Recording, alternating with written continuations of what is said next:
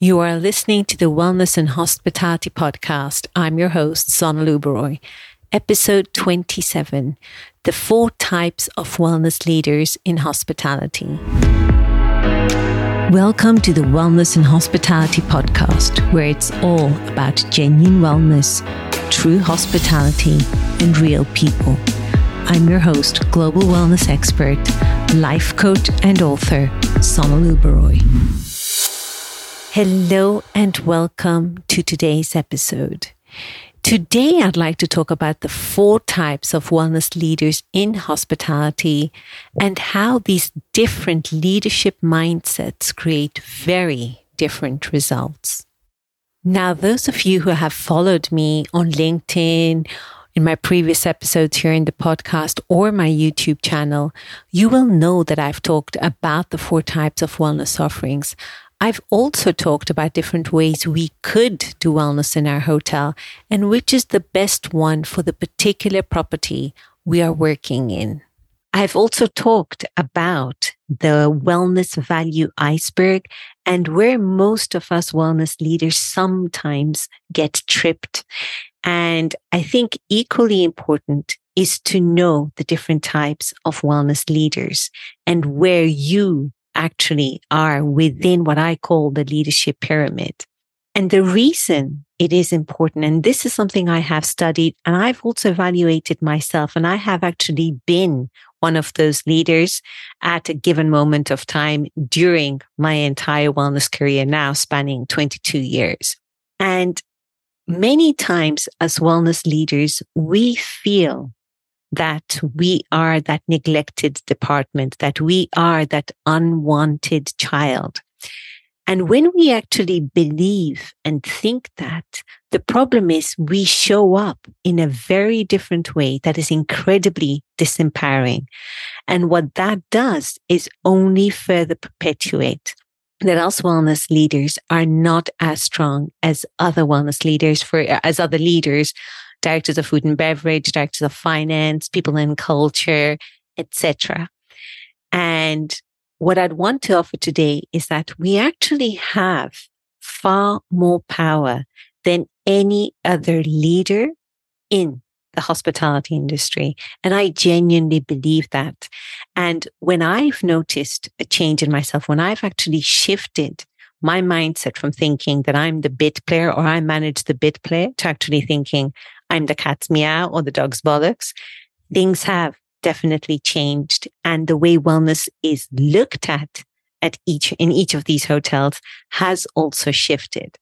So like always, today I have a presentation prepared for you where I'll be going over the 4 types of wellness leaders and that leadership pyramid that I have been referring to. Okay, so without further ado, here is my presentation for you today. The 4 types of wellness leaders. When it comes to creating wellness assets, I've observed that there are really 4 levels that we'll see wellness leaders operating at. And across these 4 levels, there are 3 critical outcomes, the very same components that comprise a wellness asset that seem to separate these different levels of the pyramid. The first outcome, proud people. The second, transformative experiences. And the third, stellar performance. So let's take a look at these levels. Sadly, there are too many wellness leaders stuck at this lowest level, the red zone, if you like. And at this level, we tend to see that when it comes to their teams, these leaders find themselves completely ill-equipped to meet the well-being needs and goals of a diverse and multi-generational team. When it comes to their guests, they deliver deeply disappointing experiences because they aren't equipped with the right resources. And finally, when it comes to performance, it is no wonder that the wellness department is bleeding money. Now, you could think of the red zone as the traditionalist zone. This most probably isn't the zone where you are in, but we can imagine how being in the traditionist zone might feel. The thing is, being stuck at this level is sometimes not their fault. Wellness leaders in this zone find themselves trapped below the fear and ignorance line. It is like the system is working against them. And what keeps these wellness leaders down here is the limiting thought that wellness is an amenity. These wellness leaders buy into the myth they've been sold that spa and wellness in hotels is the most neglected department. And they buy into this myth through no fault of their own. It is actually the entire way spa and wellness has been treated in hotels that further perpetuates their belief that wellness is the most neglected department of a hotel.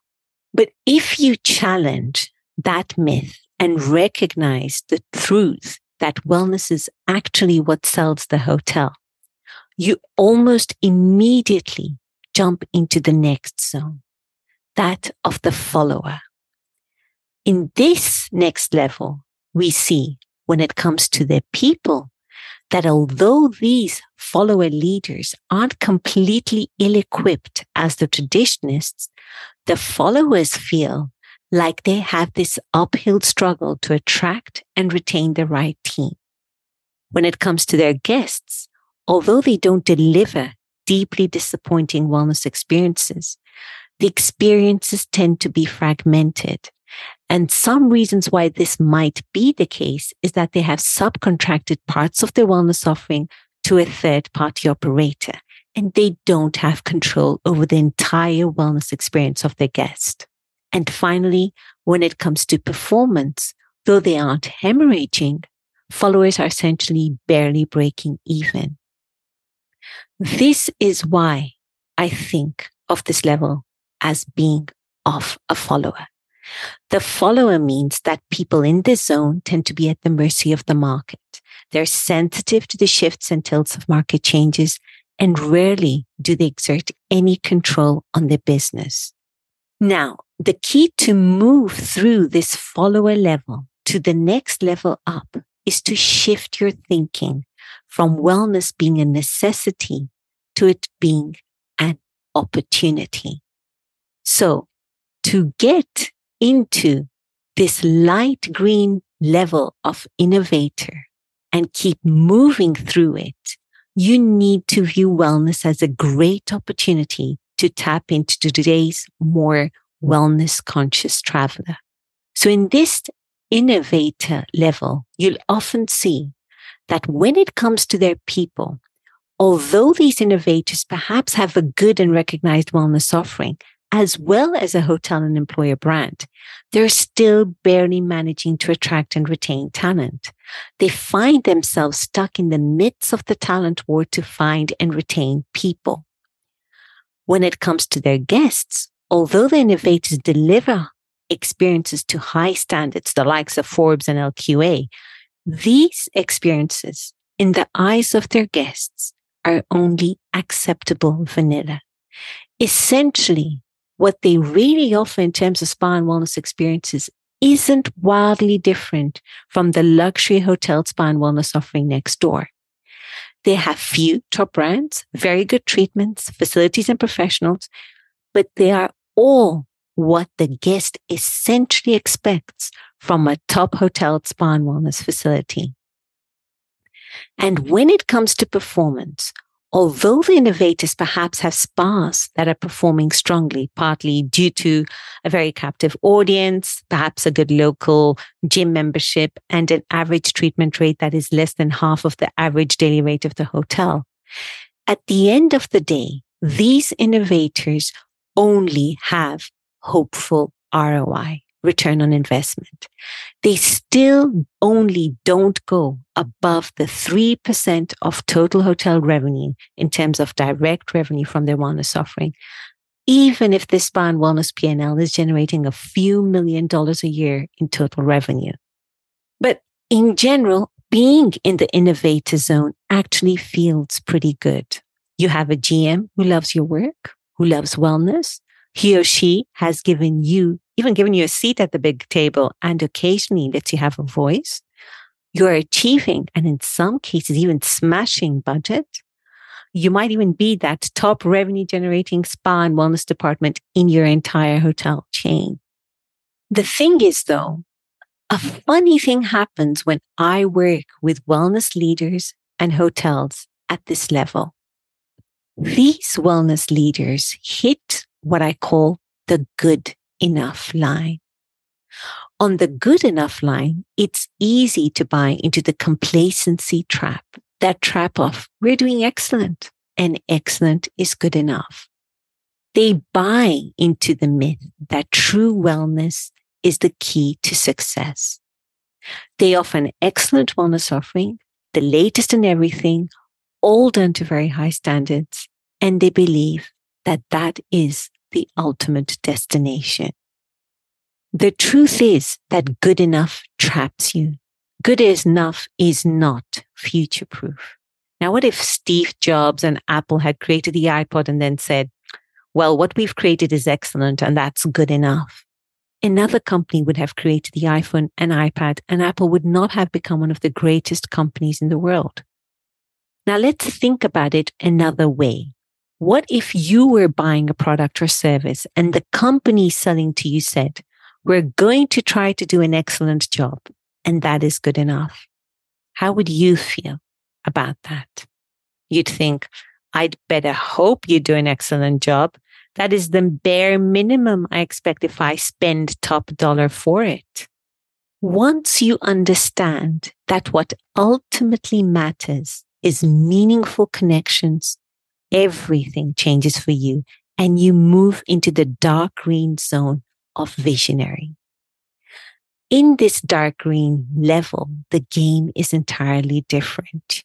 Here we see that when it comes to their people, these visionary leaders have unwavering confidence in the ability to not only meet, but to exceed the well-being needs and goals of their diverse and multi-generational team. And when it comes to their guests' moments of truth, the visionaries create experiences that are truly cherishable. And as a result, have a loyal and committed customer base that raves about their wellness experience. And because they want to, and not because you have asked the people you knew had a good experience in the hotel to fill out the guest satisfaction form. And lastly, when it comes to performance, their wellness business experiences exponential growth. The wellness leaders at this level never settle. To keep moving through this level and push up to an entirely new paradigm, you need to view wellness as a legacy. Now, just imagine how it would feel being in this dark green visionary zone, making your genuine lasting impact. So as you look through these 4 levels and think about where you are right now, and what it would be like to move into the visionary zone, let's explore exactly what that might look like. Now, remember the value iceberg I talked about a few weeks ago? I talked about it in more detail, and I mentioned how most of us wellness leaders spend our time at the tip of the iceberg, the part that is visible, our spa and wellness offering. We end up focusing on the tools. That is all the elements we want to add to our wellness offering. Treatments, services, brands, spa, equipment and gym equipment, in-room wellness amenities, mind and body services, visiting practitioners, and so on. This is what leaders in the red and amber zones focus on, the traditionalists and the followers. However, when we focus on the tools, what happens is that we only touch a tiny part of the surface, and we are inadvertently making ourselves vulnerable to the tilts and shifts of the market. It's at the tip of the iceberg that we get hit the hardest by the winds and other stormy conditions. And when we extrapolate that concept to our daily operations, this is where we are hit by our general manager, our directors of finance and sales and marketing to increase revenue, to take out promotion after promotion, and to cut back on expenses. But when we start focusing on goals, that is well-being, when we start to think about what kinds of well-being problems we are solving, those connections that we want to make, we start to tap into the majesty of wellness, the true potential. We start to go below the surface. We start focusing on the 3 outcomes a wellness asset has. That is proud people, transformative experiences, and stellar performance. And this is where the innovators in the light green zone find themselves, immediately below the surface of the tip of the iceberg. But when you get to the base of the iceberg, where you are playing a whole different ball game, this is where you are finally calling the shots and making the impact you want with wellness. You finally are the visionary looking at the legacy your wellness asset can leave behind.